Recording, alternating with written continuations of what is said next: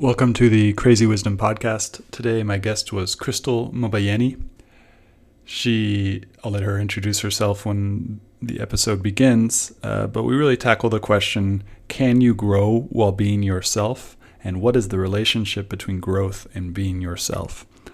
We get into identity and a whole bunch of other things. I hope you enjoyed this episode. If you do, please find us on iTunes by searching for Crazy Wisdom. We're also on Spotify, on Stitcher, any place that you can listen to podcasts. That's where we are. And if you really like it, please leave us a review. As always, I'm on Twitter at Stuart Alsop III. And if you enjoyed this episode, please reach out to me. My DMs are open. I'd love to hear what your thoughts are on this episode and any of the other episodes. Now that we're out of the holiday season, I'll be publishing episodes every day. I've built up enough Spanish episodes now to start publishing in Spanish too. So I got to set up an iTunes account for the Spanish language podcasts I'm doing as well. And so look out for those. Yeah, and have a great day and wish you the best for your new year. Bye. Welcome to the Crazy Wisdom Podcast. My guest today is Krystal Mobayeni. She is the CEO at Bento Box. And what does Bento Box do, Krystal? And welcome to the show. Hey, I'm glad to be here. Bento Box is a platform for restaurants, helps them grow their business online, helping them take ownership of their online presence, profits, and their customer relationships that they've lost through third parties like Seamless, Yelp, OpenTable. So we provide them with their website and help them actually monetize it. So you're essentially trying to give power back to the restaurant after a infrastructure shift has caused them to lose power.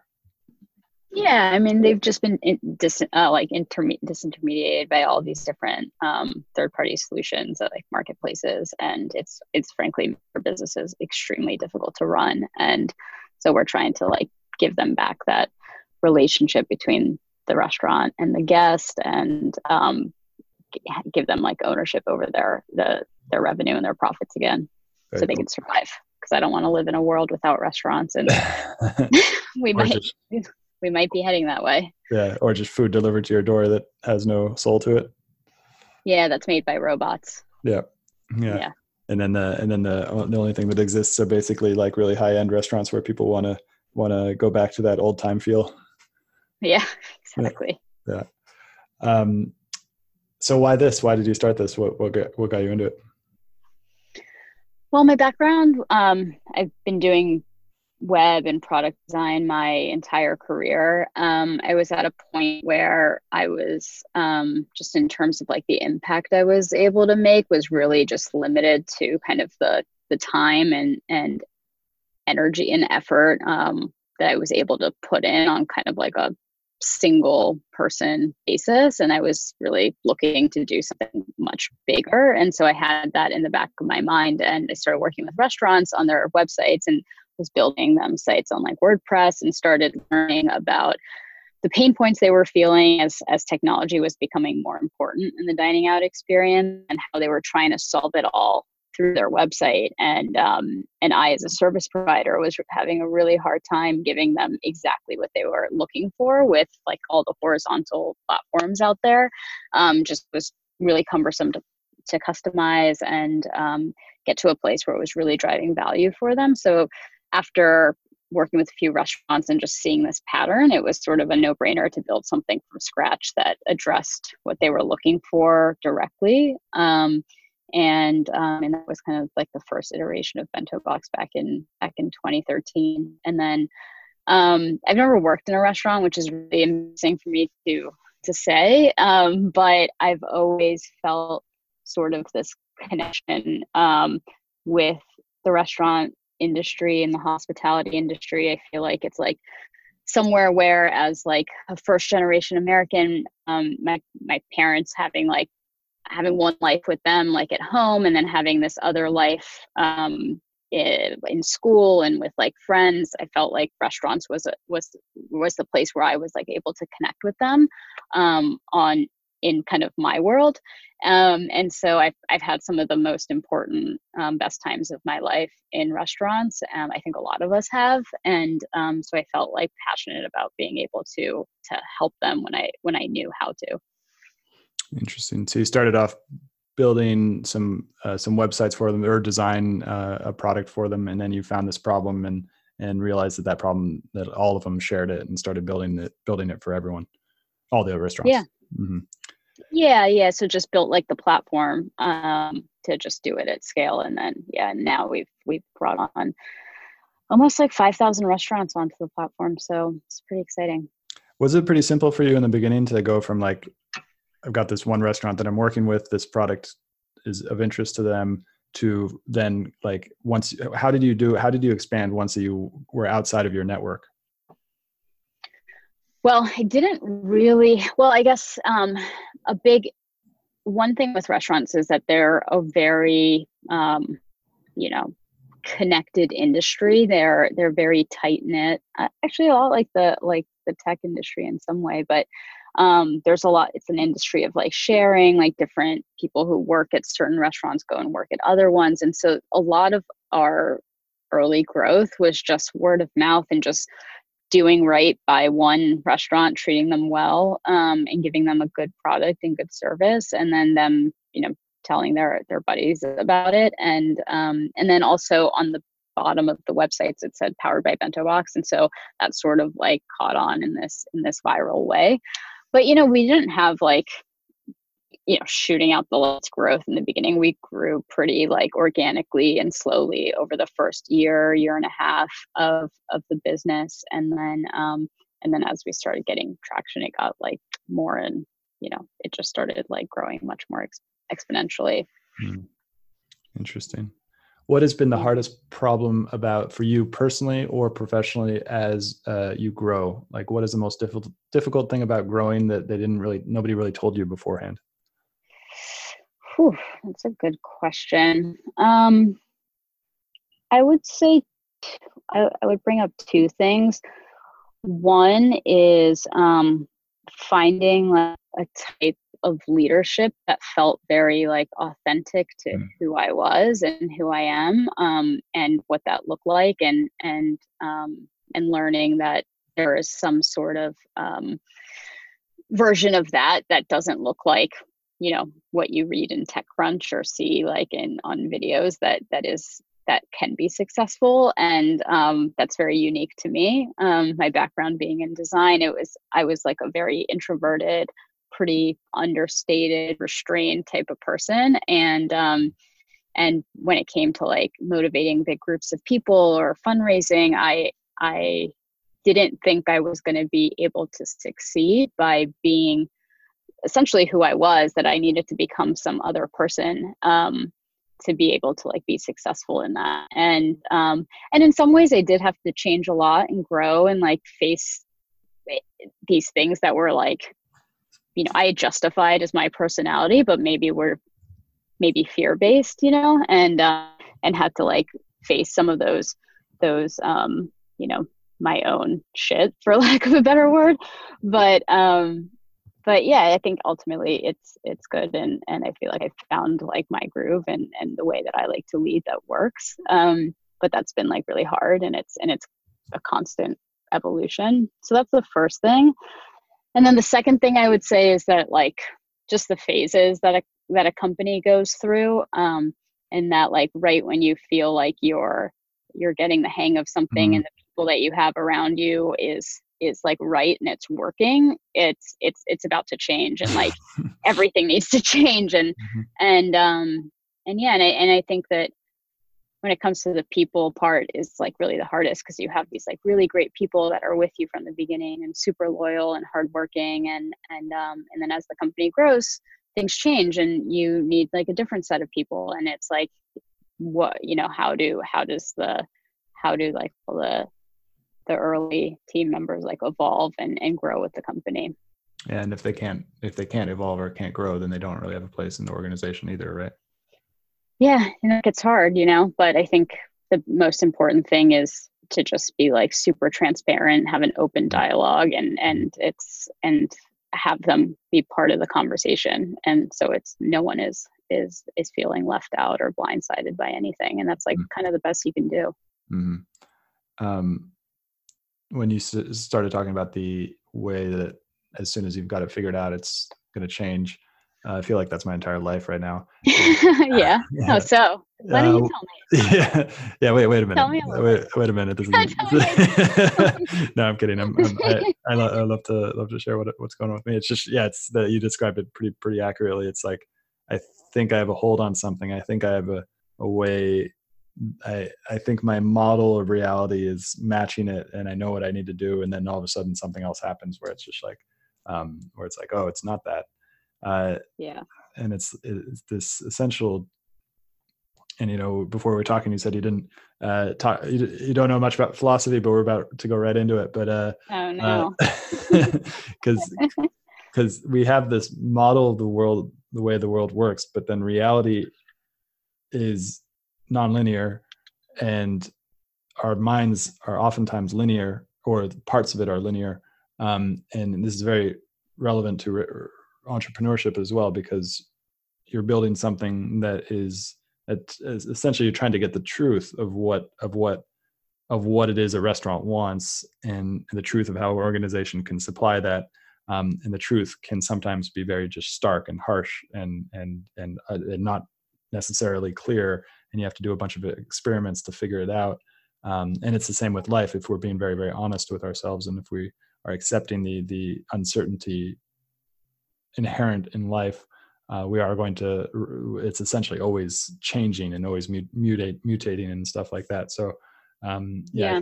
I find it, I don't know if you have anything to say on that. Yeah, I mean, I think that I think you're right about that. I mean, I think you summed it up pretty well, and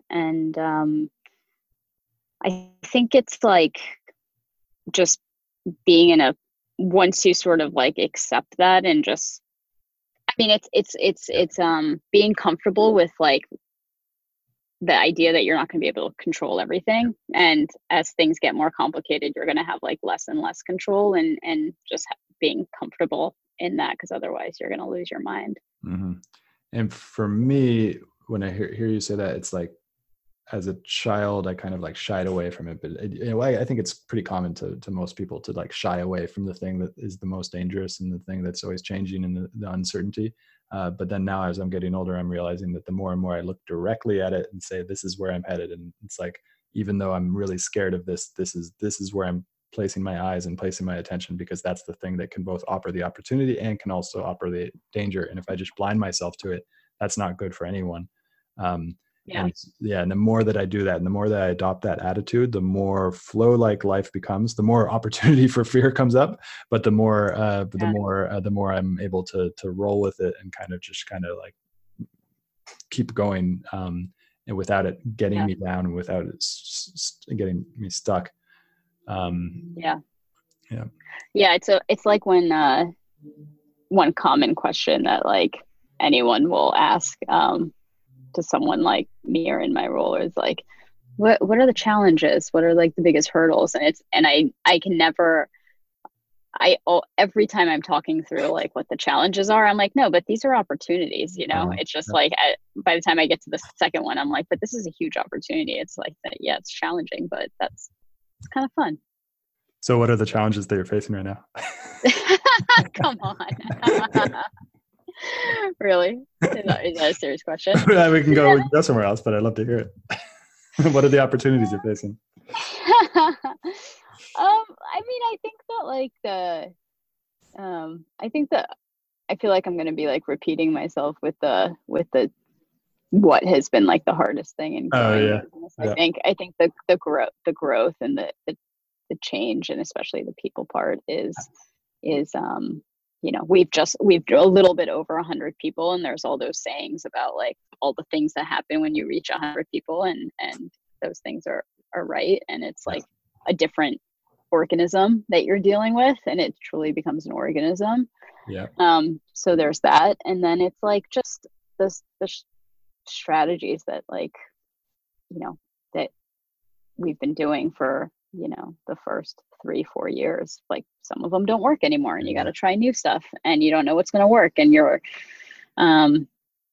you have like a little bit less wiggle room in terms of like once you get bigger, in terms of like throwing shit on a wall and see what sticks. You can only get away with that for a certain amount of time, and then you kind of got to start like knowing what you're doing. So And yeah. so let's have a conversation about that. First, I'd love to just kind of share a little bit about what I've learned about that number. About the 150 is about the number of is the Dunbar number, Yeah. and that's the size at which we had grown up in evolution in terms of our largest kind of social network. We never went above 150. And I've been reading this great book called Behave by Robert Sapolsky, and he gave me this really, really interesting fact, is that we have this part of the prefrontal cortex called the ventromedial prefrontal cortex. And that part is essentially the area of the brain that's associated with the gut feeling. And it's also the area of the brain that's associated with our social and emotional decision making. So if you take that part out, and people have had that part out, they're not working, or if you somehow turn it off, people will basically make really, really, really bad decisions when it comes to other people or when it comes to emotions.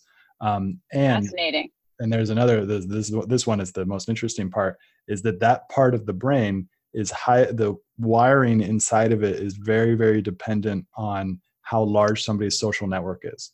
And that even more so, that they did studies on primates, and they either put them in large groups or smaller groups. And you can actually train that part of your brain to grow as you grow with more people. So in somebody like you, how many direct reports do you have right now out of the 100 people? I think I want to say 8, maybe. You have 8, and then do you spend your time? Do you see each new hire?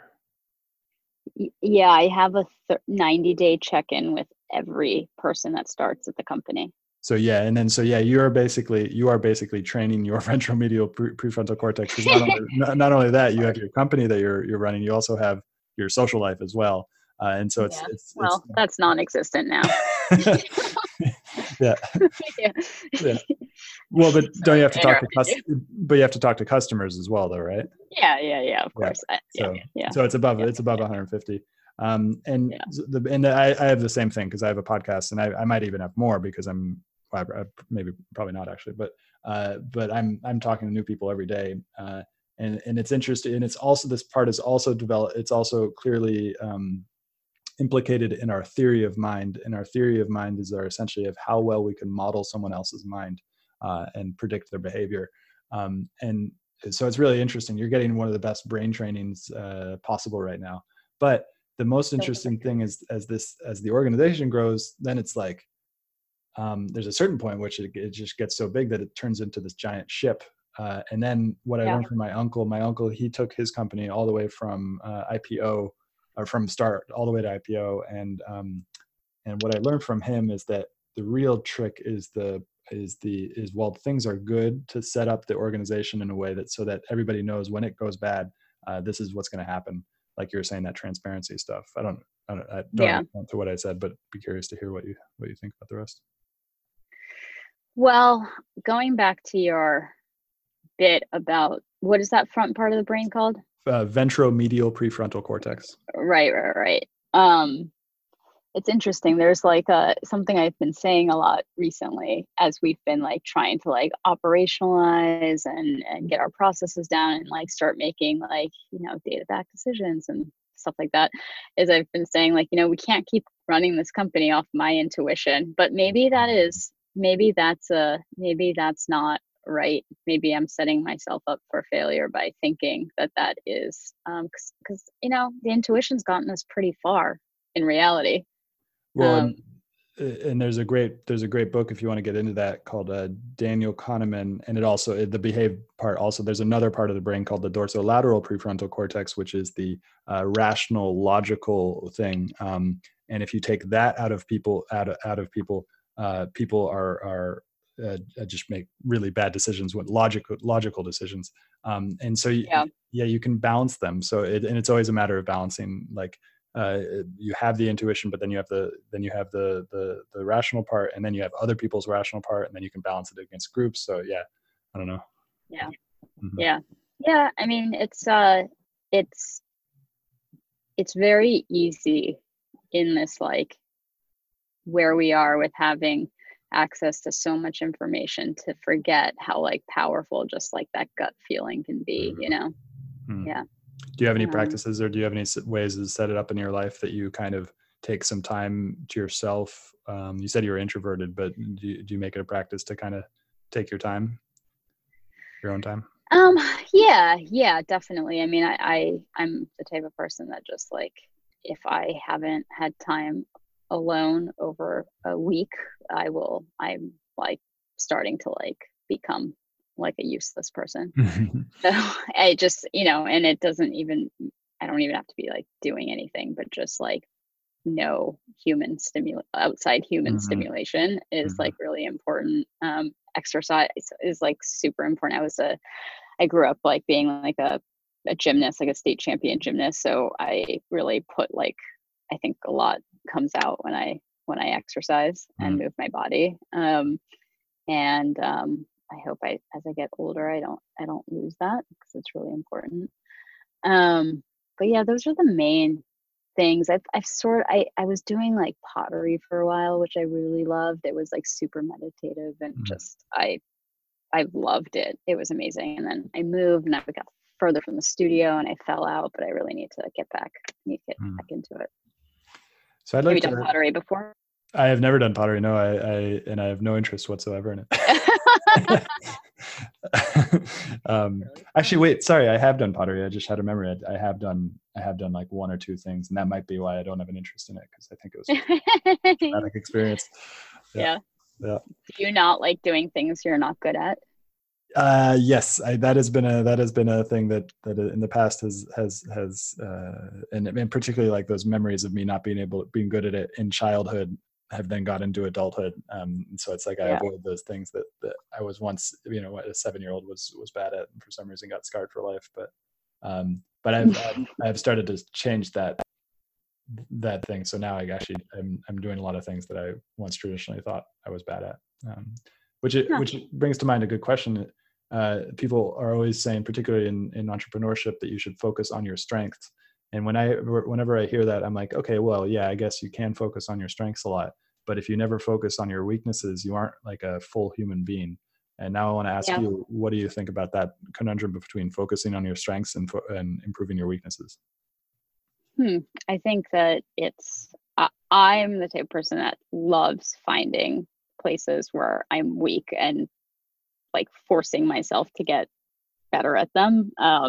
So I think that it's like exploiting your strengths is like the way I'd like to think about it, and then like strengthening your weaknesses. I think that there's I also think you can use your strengths to get through your weaknesses as well.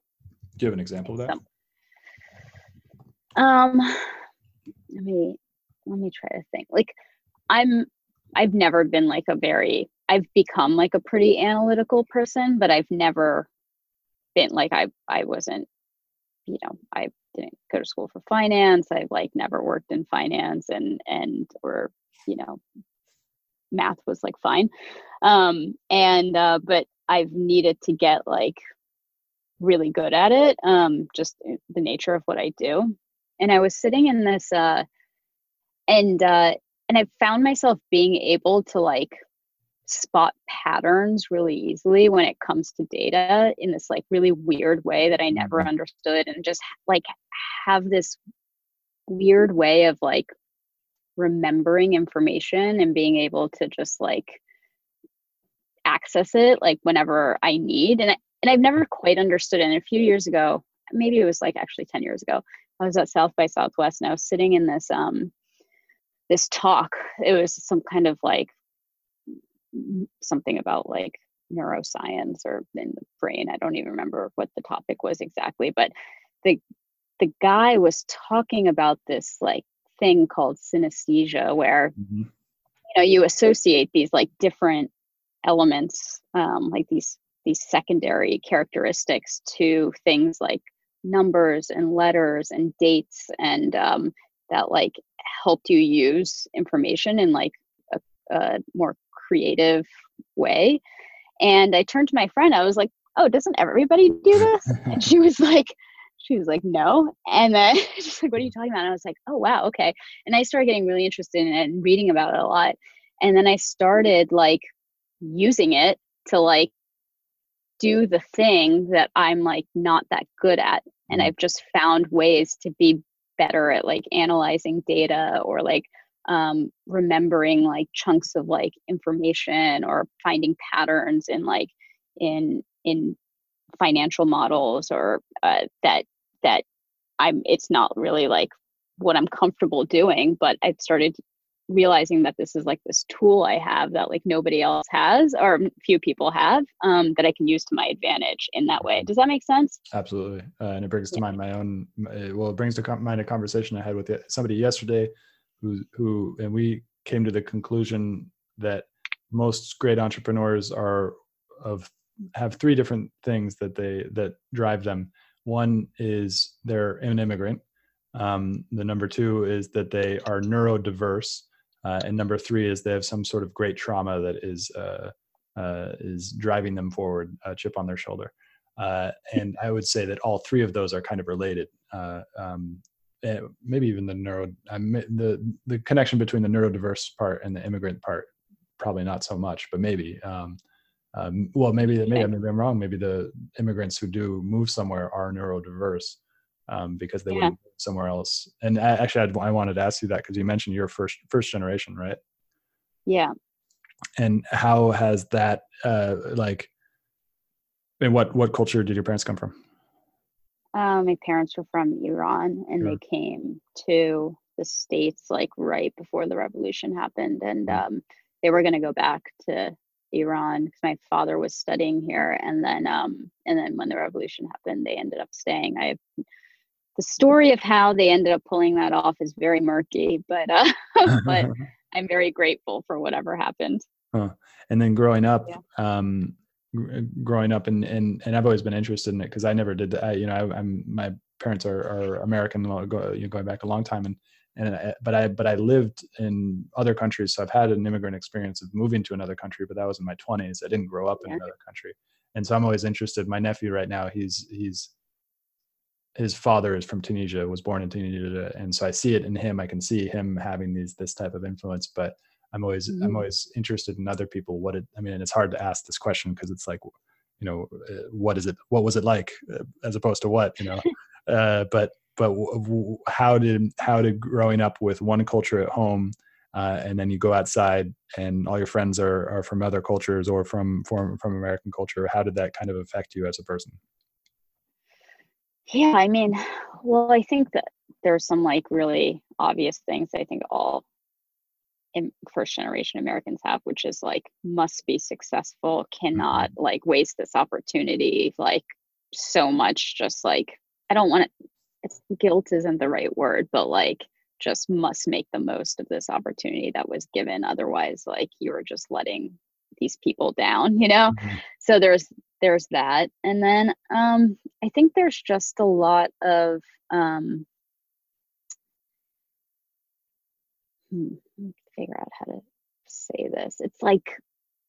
It's almost like you have this like alien culture and then you have like the regular culture and you're constantly in your mind trying to like just match these up, not just in your mind but also socially, you know. And I think this is like a very superficial example of this, but it's like, you know, I remember like um like my parents would like send me to school with like food that was like, you know, Persian food that was like Uh-huh. pretty weird. And all the other kids have like these like peanut butter and jelly sandwiches. And it's like, you're like, why do I have to eat this weird food? And everyone else gets like peanut butter and jelly and turkey sandwiches. And I have this like weird like thing and should I hide it? How do I explain it? Like, how do I explain to these kids what these weird beans are? Like, it's like, and you're constantly like managing that and you're starting to, I mean, maybe that's where like the chip on the shoulder comes from, you know, Mhm. just like trying to figure out like how not to be weird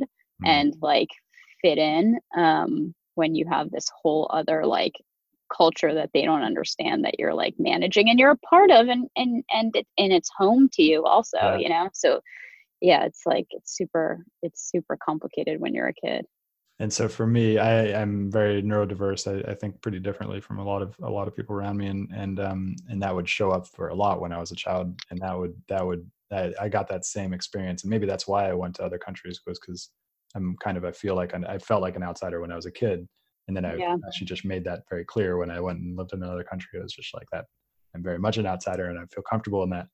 Um, Yeah. but but that, yeah, that neurodiversity thing, it's the same thing. It's like I would say things that would be non sequiturs, or that people wouldn't really know how to place, which is funny because now I'm doing a podcast, and now I'm like, and part of it allows me to go off on these random trains of thought that are interesting and applicable, and I hope they're interesting. And it's been part of my I've been doing this for about a year and a half now, and the first year I was definitely thinking like, no, nobody's going to find this interesting. I'm just going off on really weird tangents, but there are people who are finding it interesting. But um, Yeah. Yeah. This is the most interesting podcast I've ever done. cool. Have you done a bunch? I mean, not too many, but I've done a lot of like, business focused ones where, the questions are, what are the biggest challenges you're facing right now? um, But I do also think that there was something about the interesting thing was that I grew up speaking Farsi at home. And I never learned to read or write it because there was no need for me to do that. And then, so I'm like completely illiterate. I know this language that has literally no like written like version, to me. And then I would learn how to like read and write at school, and, and do math and with like another language with characters. And I have a feeling that this like idea of like synesthesia maybe like for me developed from that, because I think as a child that must have been like really weird. Like I communicate this one way at home, I communicate this other way out in the world, and then that's associated with these shapes and these like characters, and that's so weird because in this other world it isn't, and I maybe needed to like associate some different like human like characteristics so I could like learn that. You know what I'm getting at there? Yeah. I think it was probably a product of like having to like navigate all that. I love going down this rabbit hole of symbols, and so it was really hard for me when I was younger. It was one of the most traumatic experiences I have, is learning how to write, and transforming it, like that whole symbol thing of like putting a symbol on paper that represents this letter or the sound almost, and like that connection was so hard for me to get. And cursive for some reason was really difficult as well. Oh yeah. And well, good thing you don't need that anymore. Yeah, right. And then in the way we use symbols as human beings, and you've got math, which is this whole other kind of way of putting symbols together. And I really wish I had better education in terms of math, because now I'm really getting interested in it. I find it lacking my ability to use those symbols. And it is, and I'm really, really interested in this interplay between the symbols that we use and what effects it has on our brains, because language itself is a tool. And then I think it was like 6,000, 7,000 years ago, somewhere, I'm not sure on that number, but we started to develop the actual written language. And the written language primarily was most for accounting, but then started to get into spirituality as well, and religion, and started to be able to express our thoughts not only in present time but in future time as well. We would able to communicate, like Plato is communicating with us today from back then. And it's so interesting, these symbols that we use. Yeah. Was that struggle that you had with like writing and symbols and like putting that together? Was that something that was like actively talked about and worked on, or was it something that you like kind of had to like deal with on your own? At that time, when it started showing up, I had to deal with it on my own. But then I had enough behavior problems that all of it became under a spotlight. So then it was talked about a lot.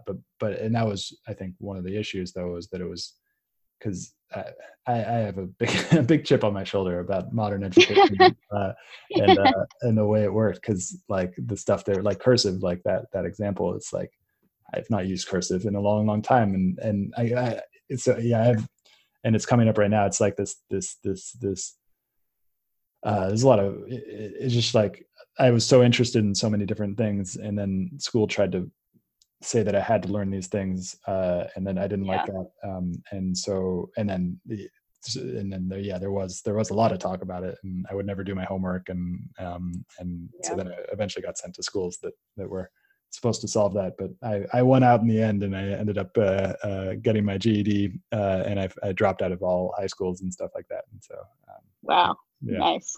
Nice. You really showed them. yeah, right, yeah, yeah, What was I gonna say? I grew up you know, I think and I don't know if this is a common immigrant type of thing, or if it's certain ones, but definitely grew up in a house where there was zero acknowledgement or mm, on about like if you had any sort of like behavioral, mental, emotional type of like deficiency. It's like that does not exist. You can like get through anything yourself. And mm, yeah, and I just yeah, and it's weird that that kind of thing like kind of sticks with you, even though I know as a concept that is like completely false, you know. And it's but I like the last thing I'll do if there's something wrong with me is go to a doctor. It's like I'm like, no, I mm, don't, I can solve it all myself, you know. mm. There's no but and that's just so flawed and so problematic. And you don't have to answer this question, but have you tried therapy or coaching or anything like that? Oh yeah. Oh yeah. I Mhm. mean I'm a huge believer in it. And I think that I had when I was growing up, I think that I had like severe ADHD Mhm. and it was just like that was not an option. And then when I got to college and it was like that was like accessible, I was like, oh wow, I actually like can like focus and I can do things, I can follow through and I can like finish things Mhm. and started just learning that like, yeah, maybe my mind did have some well, I don't know if my mind has some deficiencies. I think we live in a world where a certain kind of like cognitive function is successful. And if your mind doesn't maybe think in that way, then you're like operating at a deficiency. Does that make sense? Yes, it does, and this is a hypothesis I have, partly which I just came up with, but the that s- school is that, when you're in it and you've got a teacher who's got 20 or 30 students, and there's one of the students who's just like making connections that are really different than the rest of the students, that becomes a problem for them. So if they're not really really on it in terms of how they teach that student, the student is going to get the idea that they're weird, um, Yeah. and like and so it might not even be a conscious thing. Don't think a lot of things are conscious, but I think it's a byproduct of just that, you've got 20 or 30 kids in the school. It's the same thing. I've taught yoga classes before, and if I'm one-on-one with an individual, I can give them exactly what they need in terms of their body and everything like that. But if Yeah.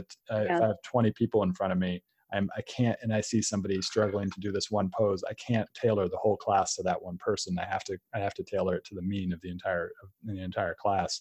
um, Right. and so it's just a product of the way that the system is set up in terms of, and this is what I'm really excited about in terms of education, is that we're going to get to the point, well, I had already at the point where a motivated student, I'm sorry, I didn't even mean to say student, a motivated person can go on and learn whatever they want at any time and they want. Like I'm spending like 2 hours a day on YouTube just like learning about this different stuff, and that's available to like a 7-year-old. 7-year-old's able to do Yeah. that now, whereas like before, I could have done that if and I did do that when I went to the school libraries and looked at the encyclopedias and stuff like that. But all of that's just like immediately there, which is really cool. Yeah. Yeah. Yeah. Yeah. No, that is really cool. Are you doing like work in education I want to. specifically? I'm part of my goals with this podcast is to network the global rise of innovation and technology outside of Silicon Valley, and so Yeah. and a large part of that, and I want to do specifically. I want to focus on technology in developing countries, and Oh, cool. Education is a huge thing that's going to, the way that education, the technology and education are about to be combined in places like Brazil or Africa or other places is going to be really interesting. So it is a part of what I want to do. And actually, I'm sorry, and there is actually a business I'm starting, which is offering online courses to distributed teams, where distributed teams have a problem, and then I'll find somebody, an expert in that problem, to come in and basically do a similar thing with the podcast, but to offer that to distributed teams, and like basically help them solve a problem by finding somebody else who solved that problem and then transferring that knowledge from them to their team. That's excellent. That's really awesome. Yeah. That's cool. Great. Yeah. So, what else you got? Yeah. We've reached the point where there was no other line of train, but I could come up with one. No, that's okay. I think it's been a great conversation. Yeah. What, so we'll take like 5 more minutes, and usually by the end, I've gotten a sense of your expertise, and then I'll ask you a question that will kind of get the essence of that out for my listeners. And it sounds like something with this synesthesia. And so if somebody's listening today who might be younger, from the age of like 18 to 24 or something like that, and has spent the last 18 years of their lives thinking like an outsider, what would you tell them to say, hey, like, what would you offer them as a piece of advice in terms of how they can view that in order to turn it into an advantage? That's a really good one. I mean, I think this is really tough. I don't think I'm going to say anything that's going to change anyone's life, but I think that just like pushing yourself to do things that like you're scared of, that feel like totally like not intuitive, is the only way that you're going to be able to like use all those like special parts of you to be able to like reach some goals that feel like that are completely like unobtainable, and I think you just got to like be I think there's a lot of people who are very risk averse, but I think just getting comfortable with taking risk and being scared, and that's not a sign of like weakness, is a really powerful thing. And it's not something that I even think that I'm that great at. I'm just like starting to learn that. But the more that you try to like hide the thing that makes you an outsider, but like the more you're going to end up feeling like that for the rest of your life. Yeah, so essentially exposure therapy, which I've been reading, is actually one of the best ways that we can deal with our fears, is find a controlled, calculated way to take one little tiny part of that fear and turn it into something manageable, and then expose yourself to that, and then go a little bit larger and find a bigger one. And I've been using that, and that it has been highly effective, particularly for me. For dancing was the one that was the really? Talking about the things that I was bad at when I was younger. That's so cool. Scarred me. Yeah. So dancing has been a huge one. And also in terms of movement, you mentioned movement. If you want to stay, I have another hypothesis that dancing is probably the most effective way to remain limber and active in old age, because running can only work, I think, up until your 30s or 40s. Whereas dancing, it's like so gentle. It's like walking, but in different ways. And so like walking is linear and dancing is non-linear.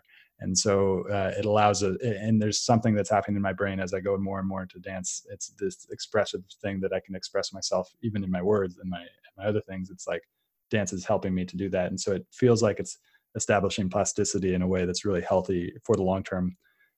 So yeah, just offering that if you're interested in an exercise that you can do for a long period of time, dancing is a great one.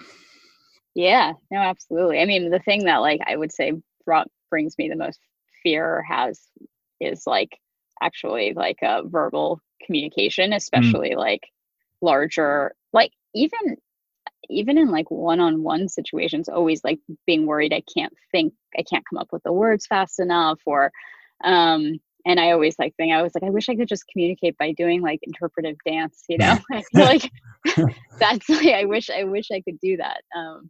But Have you ever taken an improv class, a comedy improv class? no, I would, that it sounds like something I would absolutely hate. So I should definitely do it. Yeah. Basically the theme of our conversation is that you have to do comedy improv, because that is by far that issue that you were saying. I have it and had it as well. But now I don't have it because first because I started this podcast, but then second because of comedy improv. It allowed me to get it, because that inner critic, that voice that you mentioned, like that's the exact thing you deal with improv. And improv, like you just get practice being like that voice is lying to me. And that it's a creation. It's an imagination. Wow. Yeah.